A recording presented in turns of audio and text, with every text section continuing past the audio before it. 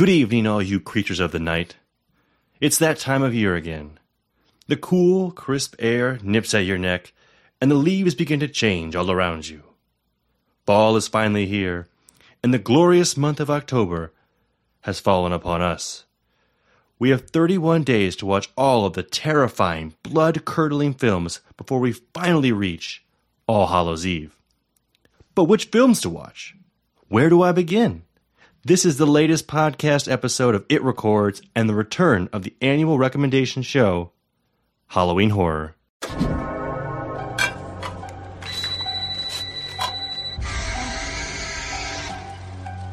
Hello? Welcome to Fright Night. I ate his liver with some fava beans and a nice Chianti.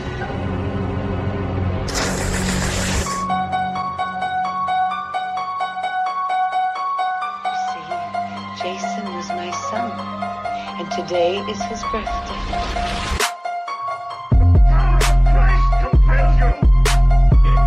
I see dead people.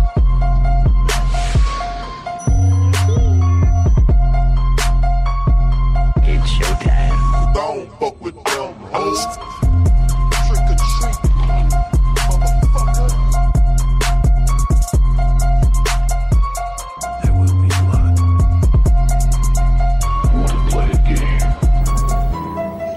All right, welcome back, all you creatures of the night. Thank you once again for joining us here on the It Records podcast. It is I, Matt Johnson, coming to you with another recommendation for Halloween Horror.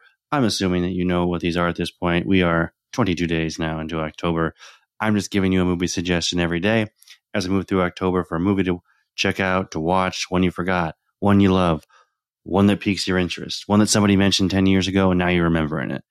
Any of those as we move towards Halloween that you might want to watch because you are more receptive to horror movies as we approach Halloween. That's what we're doing here. So I am here on October 22nd giving you another film, and we have been moving through the decades. We started in 1989 on October 1st. On October 2nd, we did a movie from 1988, and then we're moving backwards, so on and so forth every day until on Halloween you'll get a movie from 1959. But today I said is October 22nd. So that is going to bring us to 1968. We are in the 60s now. I did The Cremator yesterday, a Czechoslovakian film in 1969. This is another foreign film that we'll be doing today. In 1968, we will be doing the 1968 Swedish film directed by Ingmar Bergman, the psychological horror film Hour of the Wolf. That is right. We are doing Hour of the Wolf, and you might think this is a werewolf movie, potentially. It is not. I know I've done a few of those earlier. I did like The Silver Bullet a couple years ago. I did The Howling this year. Earlier back, would have been the 80s. It would have been the 80s, I believe, when The Howling came out. I'll have to check that. But yeah, we are doing Hour of the Wolf, and if you are familiar with Ingmar Bergman's name, or it sounds familiar, he's a very prominent Swedish director, a very prominent director in general, but The Seventh Seal, he did that one. That's the movie. That's a prominent Criterion Collection film that a man is playing chess essentially with the Grim Reaper, playing chess with death. You probably, if you've never seen it, you have seen the imagery, I feel like, of that movie. This is the same director, and actually it stars Max von Sydow, which is also a lead in The Seventh Seal. So Ingmar Bergman and him collaborate again on this film, Hour of the Wolf. And this film is also in the Criterion Collection. I know I'll probably get to that when we're talking about where you can watch it, but this is two back-to-back movies in the Criterion Collection. But if you've never heard of Hour of the Wolf, I'll give you kind of a rundown real quick of the synopsis of this movie. While vacationing on a remote Scandinavian island with his younger pregnant wife, an artist has an emotional breakdown while confronting his repressed desires. That's a very generic or vague setup. Not going to give too many plot details there. But this is very much a psychological horror film. This one really kind of plagues the main character with the frightening visions of insomnia. So they're on this island, and the Hour of the Wolf is supposed to be like, if you even watch the trailer, I think they mention where it's like this time where you kind of lose track of reality. And Bergman, when he was writing this, people said it was like the main character was his alter ego, and it's the destruction of an artist who loses touch with reality, just becoming so immersed in their art that they can't maintain that relationship with reality anymore.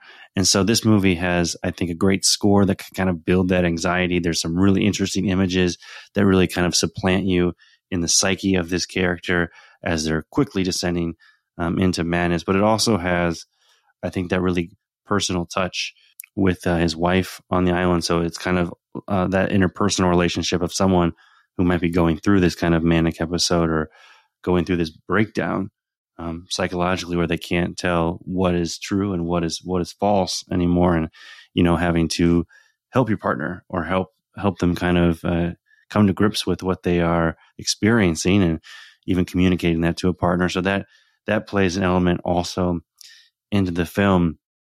Bergman originally conceived much of this story as part of an unproduced screenplay called The Cannibals at the time, which he abandoned actually to make the 1966 film Persona, which is now will be on my list to check out next. I've noticed people mentioning that one if you enjoyed 1968 Hour of the Wolf. This movie took inspiration from Wolfgang Amadeus Mozart's 1791 opera The Magic Flute and E.T.A. Hoffman's 1814 Amelia the Golden Pot, as well as some of his own nightmares, he says. That was inspiration for Hour of the Wolf.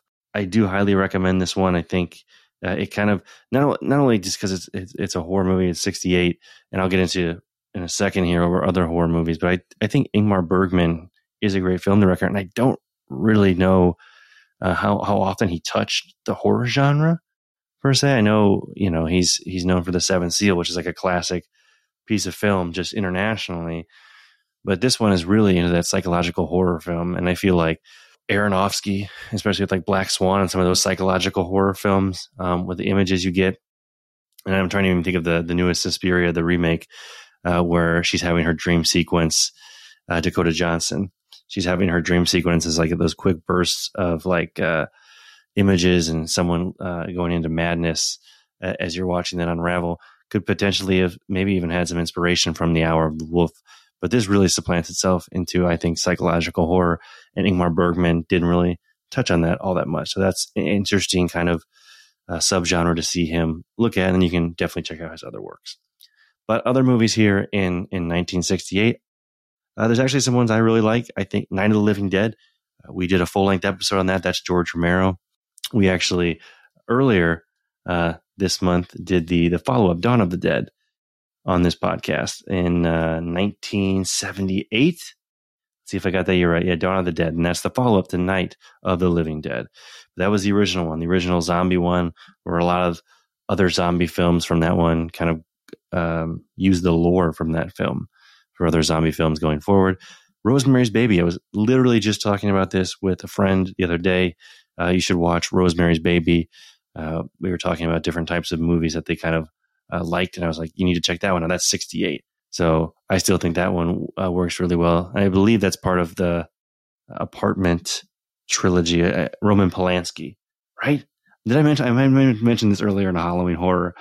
I'm trying to think. Repulsion, Rosemary's Baby, Tenant, I think are the three. I'll check that. But yeah, that's a good one. The Crimson Cult, House of Evil, and Astro Zombies are a couple other ones. But other things were happening in the world outside of the horror genre.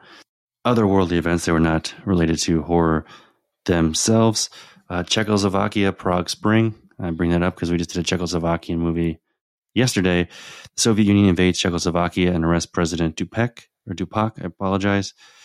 That occurred in August 28th of 1968. Oh, sorry. Yes, that's correct. August 28th of 1968. In the United States, the assassination of Martin Luther King. That occurred in 1968. He was shot and killed by James L. Ray on April 4th in Memphis.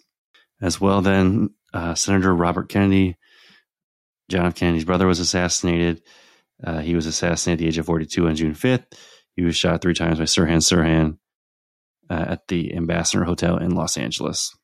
So those happened within a couple months of each other. Robert Kennedy and Martin Luther King being assassinated. Intel Corporation is created, and the Apollo 7 mission launches, Apollo 8 mission launches, which will lead up to the 1969 moon landing that I talked about yesterday. But that will kind of conclude what was going on in the world. If you're looking to watch this one, I believe it's on the Criterion channel, if you have that, or you can buy the DVD from the Criterion Collection. But I do think it's on Apple TV for rent. I believe it's on Vudu and potentially Amazon Prime. So this one's actually a little more accessible than yesterday's movie, The Cremator. So I think you can find this one, and I would definitely recommend it. I'm recommending all of these, but definitely check this one out for Ingmar Bergman's kind of dipping his toes into the horror genre, especially if you know of The Seventh Seal. But I will leave it there for now. That's 1968. Tomorrow I'll be back for 1967. Where I'll be giving you another horror movie. But until then, I'll be Matt Johnson, and I'll also be in the shadows. Jason was my son, and today is his birthday.